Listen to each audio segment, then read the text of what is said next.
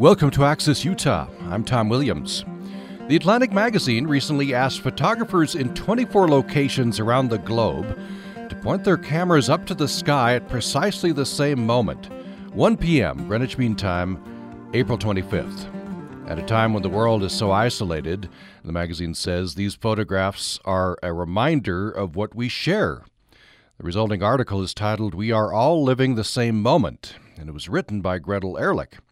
Gretel Ehrlich is a writer based in Wyoming, Montana, and Hawaii. She's the author of This Cold Heaven, The Solace of Open Spaces, and Facing the Wave, among other works. Her forthcoming essay collection, Unsolaced, will be released in January. We're going to talk about the pandemic in Hawaii, where Gretel Ehrlich lives, and around the world. We'll talk about Greenland and some of Gretel Ehrlich's other favorite places. And we'll talk about Gretel Ehrlich's experience being struck by lightning, which she recounts in her book, A Match to the Heart. I reached Gretel Ehrlich at her home in Wyoming. We spoke by phone yesterday. Are you on the Big Island? Where are you? Yeah, the Big Island, the very northern tip, the Big Island, where we have not had a single case of COVID-19. Okay. And, I was going to not a single case. Done a really good job of keeping everyone locked in and, mask wearing, and it's been really good. Yeah. Well, good. Have you been, what's Hawaii been doing? A bit shelter-in-place orders or not?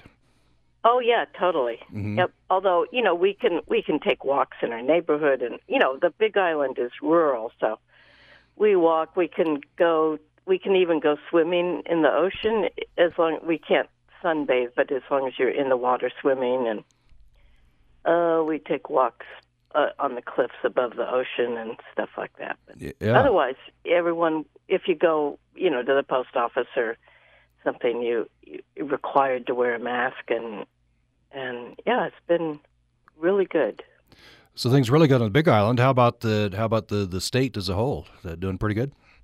Well, Honolulu is a crowded city, so, and because, but they still have serious lockdowns, so there's no travel between the islands allowed unless it's for a medical reason, and because we have such a huge indigenous population, although it's a mixed indigenous population, but lots of people live, with extended families, and so they're being extra careful, which I think is really great, because it is a state that depends on tourism, and they have, said, that the health of the people here, especially the Hawaiian people, is really important. So we're going to take care of that and worry about the economy later. So it's been really interesting, because I feared that it would go the way of Florida, but it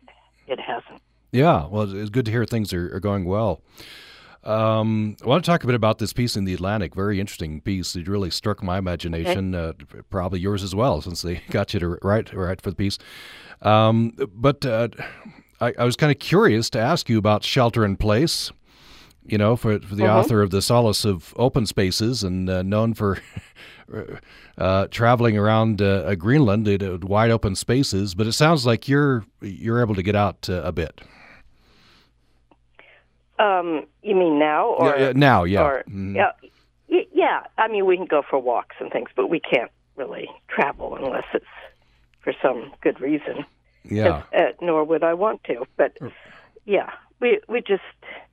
My entire life has sort of been sheltering in place, even though I've traveled a lot, but mostly to other places where essentially you're sheltered in place, i.e. on a dog sled. And I spent 23 springs or seasons traveling by dog sled in northwestern Greenland with subsistence Inuit hunters. And before that, I had a isolated mountain ranch in Wyoming, and and I'm a writer. The life of a writer, at least my version of a writer, the person who writes about the natural world, is to live kind of isolated and just to live where you live and look around and see what's there. So yeah, that's interesting. I had not thought about it that way. You know, you've done so much travel. Once you get to a place, you are kind of isolated. Much of the work you've done. yeah, I guess that's what I like. That's where I feel comfortable. Yeah. Including, understand, I don't know how long you did this. You lived in an off-the-grid cabin in Wyoming? Yeah, let's see, first, I had a small cattle ranch up in the mountains, and then I was hit by lightning, and then after that, I moved to a different part of Wyoming and had a small off-the-grid cabin. It was basically a one-room cabin. I later built a second room. But yes, very, very much off the grid. It was, I had a couple of solar panels that didn't always work too well. And so a lot of times I had no power at all. Mm-hmm. And I often melted snow on the wood stove for water, etc. So, but it faced the Wind River. It was at the foot of the Wind River Mountains, and I just walked or rode my horse all over the place, and then I also backpacked all through the Wind Rivers mostly in the fall, and so it was quite wonderful. I did have neighbors. We had bought this land together, and they lived in a house that I couldn't see down at the other end of the land. But so it's not, I think solitude is overrated. It's never been about solitude. Rather, it's been about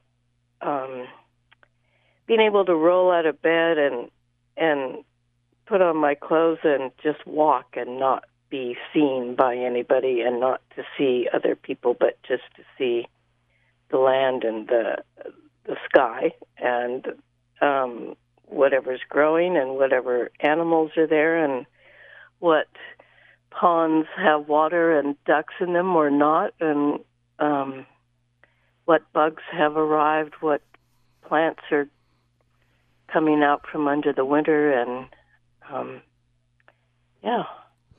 that was it. Yeah, you say solitude's overrated. Yeah, I mean, yes, totally. It's not. I mean, I think it's a myth, because I've always been a big fan of Thoreau's, of course, and I've been to Walden Pond. I know all about Thoreau. He used to go to Ralph Waldo Emerson's house for dinner at night from Walden Pond, and have amazing conversations with all the visitors there. And I think the whole point of living apart is not to exclude human interaction all the time, but to it's a kind of a discipline to open yourself up to what's around you without the distraction or the entertainment of people. So you just have to discipline yourself to live in the world as it is, and then but then to seek out people when you need it. I mean, I think the whole world is discovering that right now, that that there's so much we don't need, but we also need to check in with each other, but not all the time, every day. I think so much of social life is just a kind of distraction and entertainment, a way of not really facing what's deep inside you and your hopes and fears, and so just to sit with yourself wherever you are without anybody or anything distracting you is extremely revelatory. and it's wonderful. It can be scary, it can be sad, and it can be funny. but I think it's kind of essential for everybody. Mm.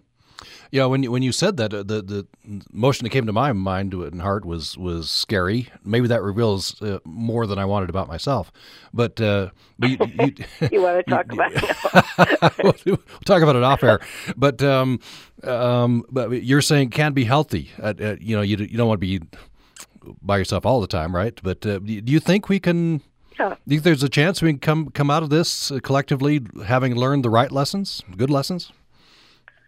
Yeah, I really hope so. I really hope that, I hear some people saying, oh, God, just, you've got to give me, I just can't stand not seeing my children or my blah, blah, whoever. And I just want to say, calm down. We're those of us who are still alive, we're all still here. And we are connected. We just don't have to be in each other's presence all the time. And so I'm hoping that people will see that well, first, go down into themselves, put a flashlight down into your body and your psyche and find out what's really important, what, sort of what your actual needs are as a human being. And which are usually quite simple, and then perhaps choose to live in a less frantic, consumer-bound way, just to enjoy. If you live in a city, just to go to the park and walk around and meet your friends in a park and share a sandwich, or you don't have to make a big hoopla about everything. Mm. And perhaps, I've long tried in various towns like Jackson Hole, Wyoming. I met with the town council once, and I said, why don't you just close off the street, the main streets, just so it's just people. You can have them open from 4 to 7 in the morning for deliveries, and then just close them down so that people can just be there simply. And when I was, I think, 14, I spent a month in a little town in Switzerland with my parents, and there were no cars at all allowed in that town. Everything was it was winter. It was horse-drawn sleighs. And I thought, this is perfect. Why would I ever want to live anywhere else? So that you're, because what it does is it puts you, you need to rely on yourself. You can ski from your house to somebody else's house, or take the horse-drawn sleigh, or walk, and along the way,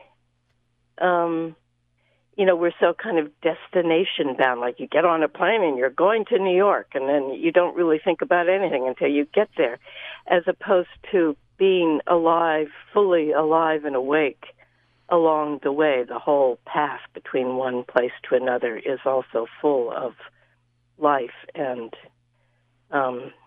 strangeness and beauty and loneliness and joy, and so I'm just hoping that people see that every step we take is full of life, and we don't have to be so driven in a kind of linear way. We can expand. We don't have to succumb to reductive thinking. We can be all-inclusive of what's along the way every minute. Beautifully said. I guess we'll see what happens as this goes along. It's a big problem. It's obviously and dangerous, but perhaps opportunities there for us as well to hit reset. Yeah, of course. Yeah, I'm not, pretending that there isn't a huge economic problem, et cetera, but there are always better ways of doing things, and it may, of course, there's lots of suffering going on in other countries, famine and just unthinkable kinds of tragedies. But those of us who are privileged enough to, be healthy and have the food we need and shelter, et cetera, can think about the whole globe in a different way and find, there are no problems without solutions, basically. So, perhaps just listen to each other in each area. How can we make our town better? How can we make our state better? How can we take care of the people who need some help, and live together in a way that's healthier biologically, healthier for the wildlife and the animals, and just healthier in every way. Mm. Because we make decisions about how to do things basically in this country, based on profit only. How are we going to profit without understanding what that decision might do to everything else? So yeah. No, go ahead. Go ahead. No, I just, when we're when as a group, a governing group, we have to make our decision-making process more inclusive of biological health, of human creativity, and profit. I'm not excluding that, how we survive economically. All that has to be a part of it, but it just has to be more inclusive. You're listening to Access Utah. Our guest for the hour is writer Gretel Ehrlich, and I reached her yesterday at her home on the Big Island in Hawaii. She's the author of This Cold Heaven, The Solace of Open Spaces, and Facing the Wave, among other works. And she wrote the article in the Atlantic magazine, We Are All Living the Same Moment. The Atlantic magazine asked 24 photographers in 24 locations around the globe to point their cameras up to the sky at precisely the same moment, 1 p.m. Greenwich Mean Time, April 25th. They say at a time when the world is so isolated, these photos are a reminder of what we share. We'll get into talking about that article later in the conversation. We'll talk about Greenland and some of Gretel Ehrlich's other favorite places. More following this. As part of Project Resilience, Utah Public Radio and the Center for Persons with Disabilities presents the Mental Health and Developmental Disability National Training Center's Crossroads podcast, including professional advice from researchers and experts and disability rights advocates on ways to address the needs of people with intellectual and developmental disabilities. In the latest episode, Janet Schaus, a program coordinator at the Vanderbilt Kennedy Center and parent advocate, shares her ideas for a healthcare professional toolkit. Find this and other episodes by going to our website, upr.org, and linking to our Project Resilience programming. UPR hopes you will join us in thanking our business sponsors for their continued support of our mission to inform, inspire, and educate. Support from local businesses and industry is a big reason we are able to bring you insightful, objective, and necessary information in these uncertain times. What is certain? UPR's commitment to serve our listeners here and online at upr.org and through our UPR app. Thanks for joining us for Access Utah. Our guest for the hour is Gretel Ehrlich. She is based these days in Hawaii on the Big Island. She's the author of This Cold Heaven, The Solace of Open Spaces, and Facing the Wave, among other works. Her forthcoming essay collection, titled Unsolaced, will be released in January. And at the end of this conversation, we will get into talking about an extraordinary experience that Gretel Ehrlich had. She was struck by lightning. She recounts that in her book, A Match to the Heart. And, of course, we'll talk about much else as well as this conversation continues. One of the things perhaps we're thinking about more during these times of pandemic is our interconnectedness. I think that was one of the driving forces behind this project on the Atlantic, right? We are all living the same moment. So quoting, we all see the same moon and the sun in the sky. Yeah. I've had children ask me, even recently, like, do we all see the same moon? I said, yes. It's just one moon and one sun and one, yeah. I think just that revelation is it's kind of amazing to think that we can all look at the sky, even though we live on different parts of the globe, that we are all seeing the same sky, so to speak. And yet, a lot of times we don't really, see in quotes. We don't see it. It's there. It's a reality. But do we see that we all see it the same? So this project, the Atlantic reached out to photographers around the globe, asked them to point their cameras to the sky at precisely the same moment, 1 p.m. Greenwich Mean Time, April 25th. Right. And they say at a time when the world is so isolated, these photos are a reminder of what we share. And then they reached out to you to write the piece. Right. Yeah. It was a quick turnaround. I wrote it. Even as he was on the phone with me describing what he wanted, the editor. I was already making notes as he was talking. So, because I just had a few days to write it. So. Did you? I did, but I thought that was appropriate. Yeah. Because we're all looking at this time of the sky. Okay, right now.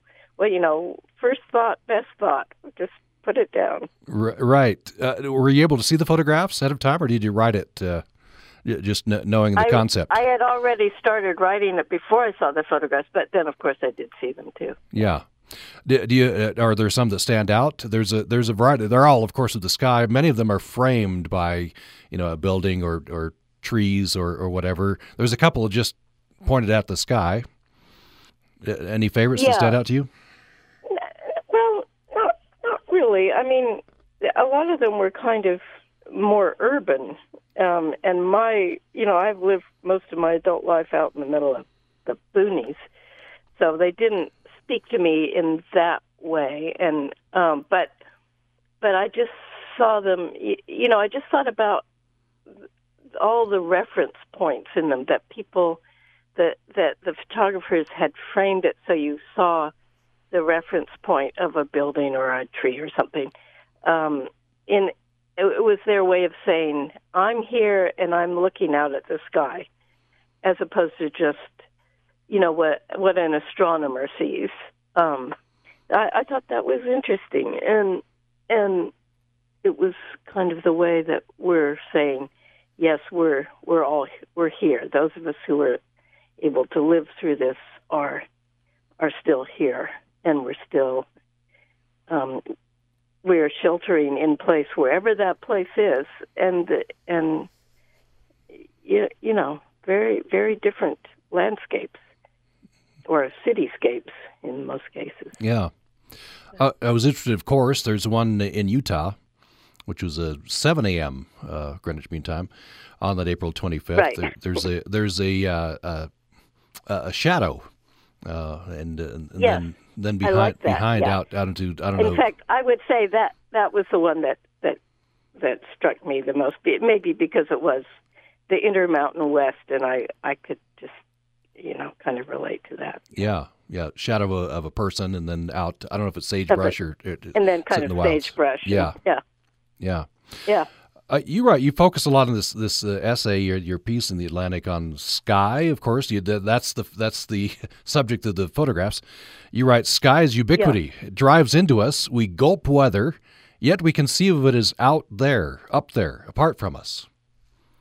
And right. That's very true. It is out there, right? Although you point out it's it's also with us too. It's inside us too. Yeah, because we think of sky. That word. We kind of think of it as we kind of frame it as opposed to air.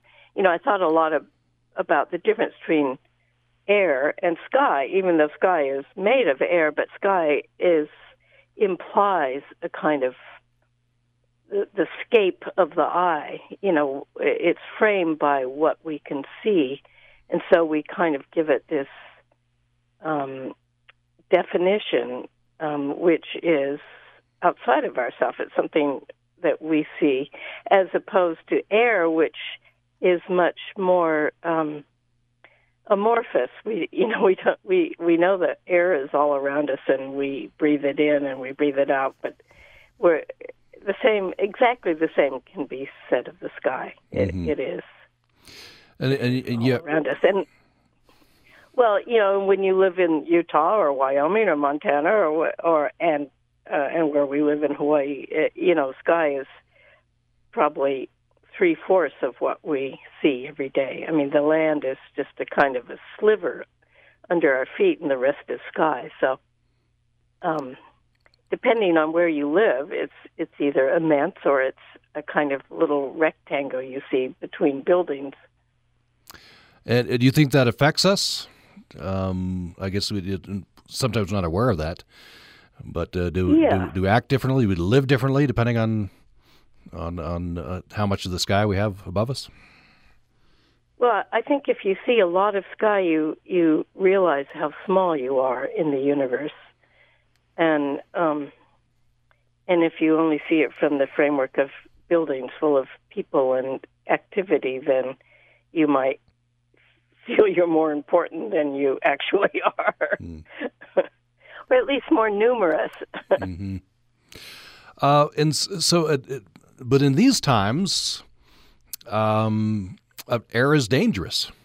Air might carry virus.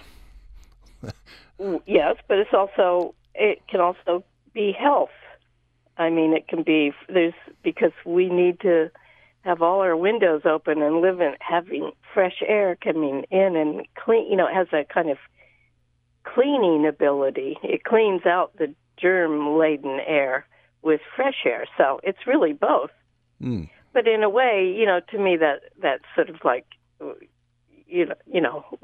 living and dying. That between every breath, we're kind of dead for a second. Not really dead, but it kind of holds those two things. It holds life and death, and so yes, it can be full of germs, and it can be full of health. You write in this essay, sky holds and releases Temple's Belle Decay, the soul songs of Brahms, the space pop of the French band Air. From our lockdown houses, we blast Mozart's Requiem and The Doors. Look into the sky and yell, "We are still alive." Is this autobiographical? Yeah. Yep. Totally. It also tells you how old I am because The Doors were popular when I was in my 20s. So, on the Big Island there, Gretel Ehrlich is yelling, "We're still alive"? Oh, sure. Yeah. Of course. Yeah. And you stand out at the rim of the Pacific Ocean, and we are out. The Hawaiian. We're in the easternmost of the Hawaiian Islands, but these islands are the farthest from any continent of any other islands in the world. We're just little drops out in these immense oceans. So, yes, you're inclined to say, "Hey, we're still here. Mm-hmm. We are alive," and and music has always been really important to me.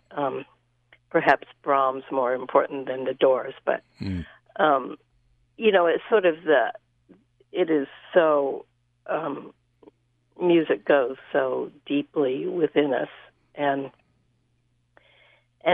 also that there's a kind of exuberance,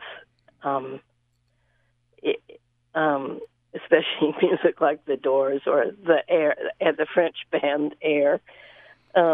Which is kind of spacey stuff, but there's an exuberance about it, a liveliness, and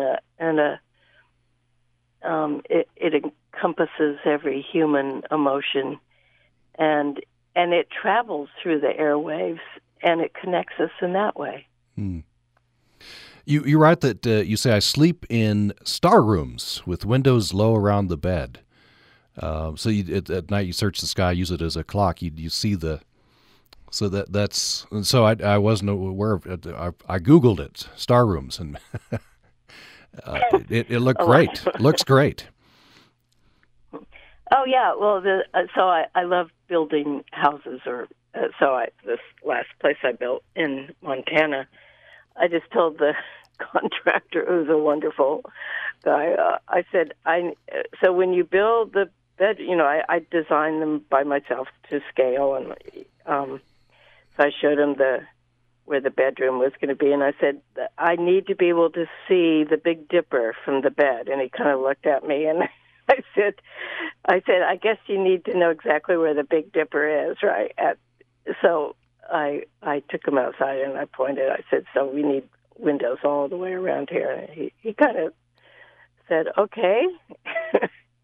Anyway, yeah, it's great because especially when you're older and you don't sleep as well, I just lie there and I watch the, Orion's belt move across the sky, and I see which way the Big Dipper is twirling, and sometimes I've seen the space station go by, and of course lots of meteor showers. It's you could say it's my evening entertainment. Yeah, and a good one it must be. Yeah. In this piece, you talk about how you were with astronomers as they discovered dark matter. I wonder if you could tell me about that. That's a fascinating story. Yes, as much as I know. Yeah, I had an assignment to travel with this astronomer who was sort of dealing with all the media about Halley's Comet, and it was during the time, it was in the 80s when Halley's Comet was visible in the sky, but at the same time, he got observing time, you have to sort of sign up years in advance to have time at a telescope, and it coincided with his week at the NASA telescope on the top of Mauna Kea, which is now sort of in my neighborhood, but it wasn't then. So I went with him, and he was just doing his thing, and suddenly the teletype machines started rumbling, and all these pages kept coming out, and they were from other astronomers saying, "Did you see what are we seeing? We're seeing something." But it was, of course, this is infrared astronomy, so what they were seeing was I can't explain it, but they said, we are seeing dark matter, but we don't know what it is. We're seeing the effect it's having on other things in space, but we can't tell what it is itself. And so astronomers all over the world were seeing this sudden effect that was observable in infrared telescopes, and they were all calling each other in the middle of the night and saying, we don't understand it. And it turns out they still don't really understand it. As I said in the piece, they know more about what dark matter and dark energy is not than what it is. So, but it was really exciting. I mean, they were just... we were running around in the snow up on Mauna Kea. We ran to the University of Hawaii telescope, and that guy was just a young guy who just had piles of teletype paper all over the floor, and he was jumping up and down and saying, "God, this is incredible." So it's an exciting night. And you say, "What are we seeing?" And the astronomer says, "Nothing." And they're delighted by that. That was his joke. Yeah. because they didn't have any idea what it was that was causing this effect. Yeah. Whether it was an event horizon of a black hole, or they still don't. I don't know really anything about astronomy. I'm not qualified to explain what it is or isn't, but it's endlessly fascinating, and it has to do with the expansion of the universe and the accelerated expansion of the universe. Yeah. As you say, we know more about what dark matter's not than what it is, right? Yeah. Yeah. Yep. I thought that was good. I like that because, I think that's one of the, perhaps what people are learning in this quiet time, that what we end up with when we kind of sit still with ourselves is we find out more questions about everything, about ourselves, about everything we're seeing around us. What birds come into your yard, what stars shine at night, what flowers bloom or not, or what, when sudden snowstorms arrive and leave, and we just find ourselves with a lap full of questions rather than answers. And I think that other world that so many of us were living with was a kind of a pretense of knowing, of being know-it-alls, knowing where you're going, knowing what you're doing, knowing how to make a lot of money, knowing how to do what you do without ever finding out what the questions are. And so maybe in this time when we're consuming less and being quieter, that we'll find out that the universe is full of questions and of dark energy and dark matter that kind of has no beginning or end. On Access Utah today, we are talking with writer Gretel Ehrlich. She is author of This Cold Heaven, The Solace of Open Spaces, and Facing the Wave, among other works. Her forthcoming essay collection, titled Unsolaced, will be released in January. Coming up following a break, we'll talk about Greenland. It's one of Gretel Ehrlich's favorite places. And we'll talk about Gretel Ehrlich's extraordinary experience being struck by lightning, which she recounts in her book, A Match to the Heart. That's following this break. Programming on Utah Public Radio is made possible in part by our members and Utah Humanities, improving communities through ideas in action. Online at utahhumanities.org. Support also comes from Cache Valley Chamber of Commerce, offering current business information and answering questions about starting and owning a business in Cache Valley. Details at cachechamber.com. On the next Putumayo World Music Hour, we'll hear some of the contemporary and traditional sounds coming from Indonesia, Malaysia, the Philippines, and Japan.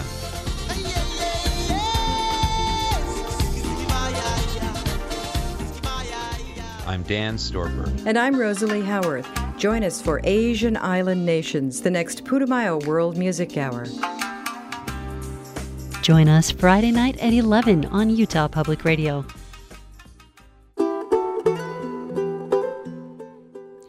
The Atlantic magazine recently asked photographers in 24 locations around the globe to point their cameras up to the sky at precisely the same moment, 1 p.m. Greenwich Mean Time, April 25th. The magazine says at a time when the world is so isolated, these photos are a reminder of what we share. The resulting article is titled, We Are All Living the Same Moment, and they reached out to Gretel Ehrlich to write the article. And Gretel Ehrlich is our guest for the hour today. One of the striking images in this piece, and I think you're referring to your work on your book in Japan after the tsunami. I just want to read this paragraph. Mm-hmm. And we're talking with Gretel Ehrlich. You say, I don't know why we locate heaven in the sky. With the number of pandemic dead mounting up, the sky must be getting heavy. You go on to say, I was in Japan after the 2011 tsunami, where the ghosts of the villages that had been washed away were thought to be behind us, clinging to our backs, hitching a ride. That's a striking image.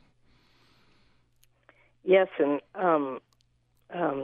there was a young man who had studied with sort of some of the mediums of Japan, who the last time I saw him, in fact, which was just a few years ago, said, you still have a ghost on your back. And I said, well, so he went through this whole process of trying to get the ghost to stop clinging, because I spent 3 months wandering through the 375 miles of erased coastline in Japan, and every ghosts are very much a part of that culture, even though Japan is of course a modern developed nation, but they still the old ways are still quite alive, especially in rural Japan. And every morning before we went out, we were meant to throw salt over our left shoulder to keep the ghosts away and to keep looking back and tell them, to stay away. Mm.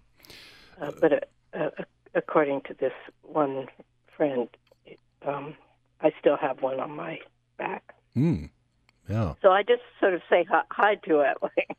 Yeah. Hi, are you still there? By the way, that book is called Facing the Wave. It's out and available. Yeah, you go on to say, just in the next sentence, you say, your heaven is alpine, which I guess we could have guessed. Yeah. Yes, if one can choose, it's sort of, if you can only go to one place before you die, or whatever, your favorite place on the planet, where is it? And mine is right at tree line, and above tree line. I love being above tree line in the mountains, where it's just granite. Everything has gone to granite slabs and big views and a kind of sparseness. That's my heaven. Before we leave this essay, I just want to talk about a couple of other things. I want to read the last paragraph. It's very beautiful. This is Gretel Ehrlich. Perhaps that's the best way to think about the sky and the ways it binds and releases us. Looking up, we can all see the same things: the pink moon, sunrise's glory, starlight, the lovely, lonely curve of air. Our peripheral vision shapes what we think we are seeing. From my lookout on a moving dog sled, I've seen how the horizon's silver stripe divides ice from air, mist from ocean, space from earth, and dark from light as the blue tent floats down and softly covers us all. Very beautiful. Thank you. So I want to talk a little bit about Greenland. You spent, a couple decades, springs, worth of springs, right, in Greenland? Yeah, I spent other seasons there too, but mostly, of course, it was spring. Yeah.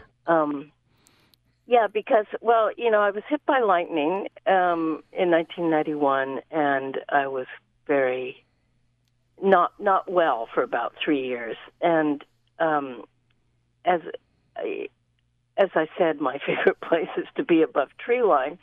And I thought, I wasn't well enough to go to altitude, and so I thought, where can I go that's above tree line? I thought, oh, wait, the Arctic. Of course I can go to the Arctic. I've been in the Arctic before. And by coincidence, somebody asked me, a magazine editor asked me if I would go to Greenland and write about it. So that was my chance to go there. And once I went the first time, I just wanted to go back, and I went back every season for years and years and years. What's the fascination? What struck you so much that you keep going back? Well, I mean, it was of course the ice scape, and that ice is a really dynamic covering of the ocean. You're traveling on frozen ocean. And, it's very dynamic, very amazing to see the ice, the ocean actually freeze up and then being, getting 10 feet thick and traveling on it, and then to watch it in the summer disappear. Of course, all that has changed with climate change. But it was also Arctic culture.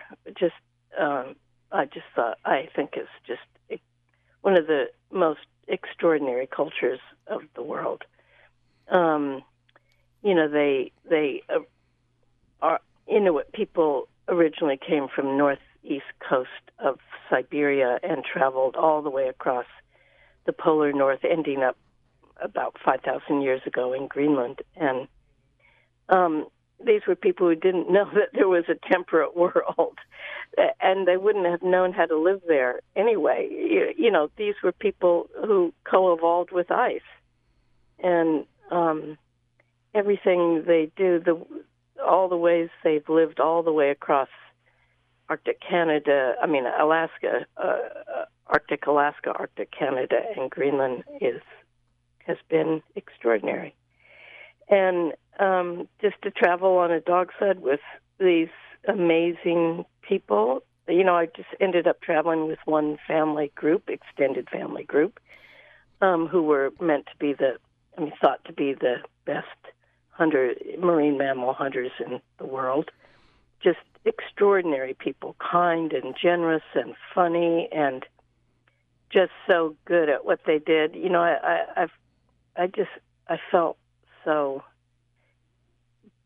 safe and embraced by them. I mean, they just sort of took me in, and I'd read all the ethnographic, 3,000 pages of ethnographic notes of Knut Rasmussen, who himself was from Greenland. He was part Danish, part, but traveled by dog sled all the way from Greenland to Point Hope, Alaska, and over a period of years, and also traveled all over Greenland by dog sled, and wrote about every village or every place that he was. And so I just immersed myself in a way you can't really divide the culture from the nature there, because it's all a moving piece.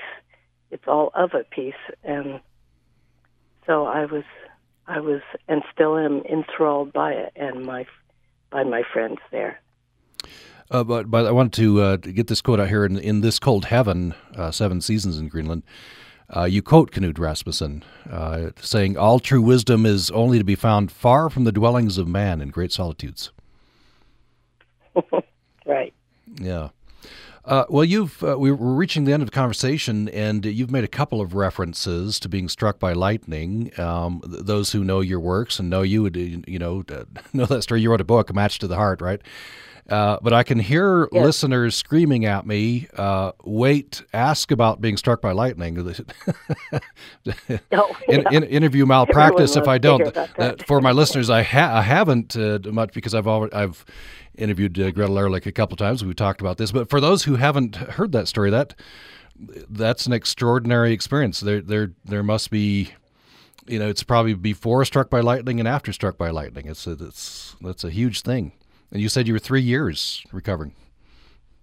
Yeah, I remember asking my cardiologist. I said, "Well, do you think I'll be up and at 'em again in about 3 weeks?" And he said, "Well, just 3 years would be more like it." And he was right.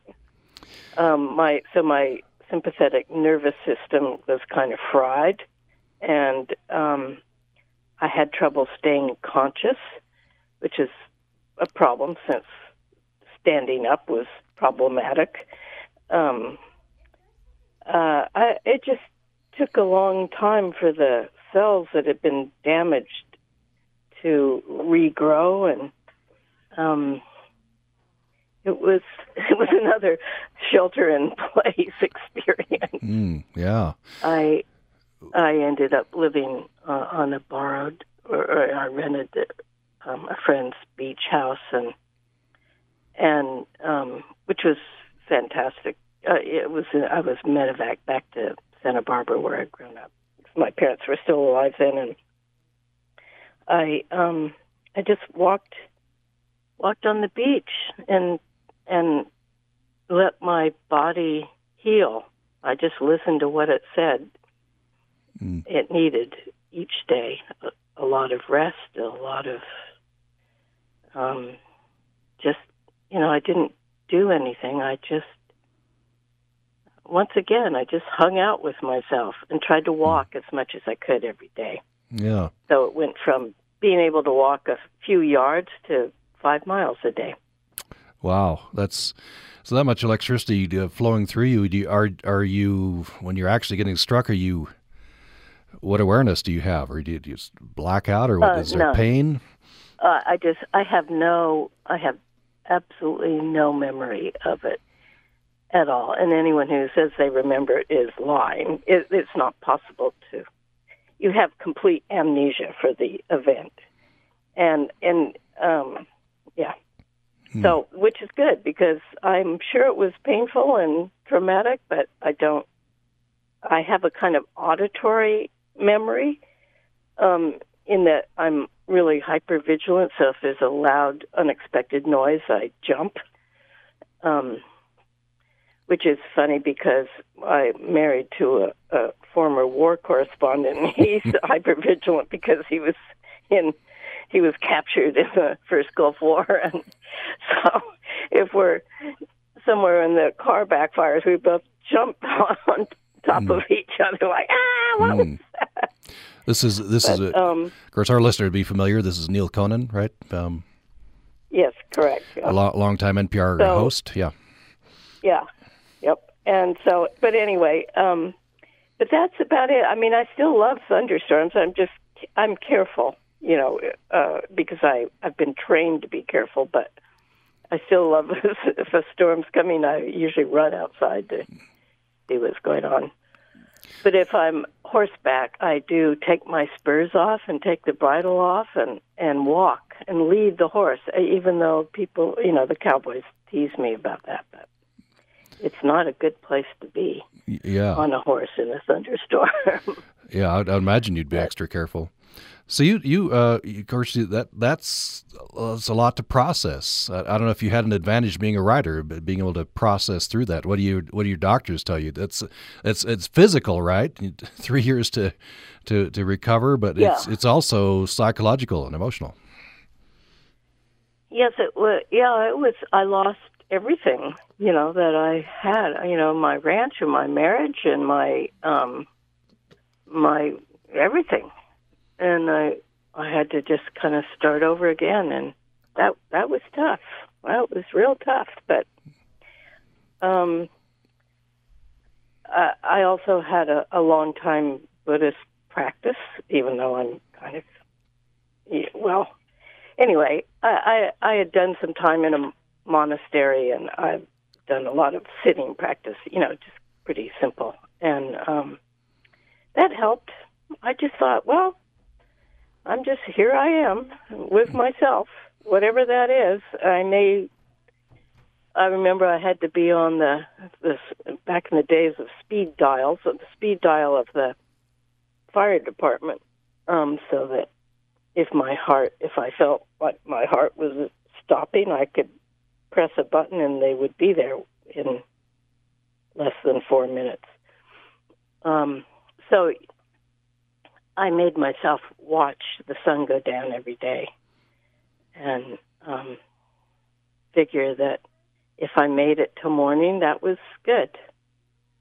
So you just, and I think that, in these days, these COVID days, it feels really similar to me that if you can watch the sun rise, or at least have a sense of it rising, and watch the sun set, then you're here, you're alive, you're on the earth, and it kind of grounds you. It's a grounding experience. And it really saw me through some hard times. We thank Gretel Ehrlich, a writer based in Hawaii these days. We reached her yesterday at her home on the Big Island. And she is the author of the article in The Atlantic, "We Are All Living the Same Moment." You can find that at The Atlantic. And Gretel Ehrlich's essay collection, Unsolaced, will be released in January. Thanks for listening today. You're listening to Utah Public Radio, a statewide service of Utah State University and the College of Humanities and Social Sciences. KUSR Logan, KUSK Vernal, KUSL Richfield, KUST Moab, KCEU Price, KUSU FM Logan, and also heard at upr.org.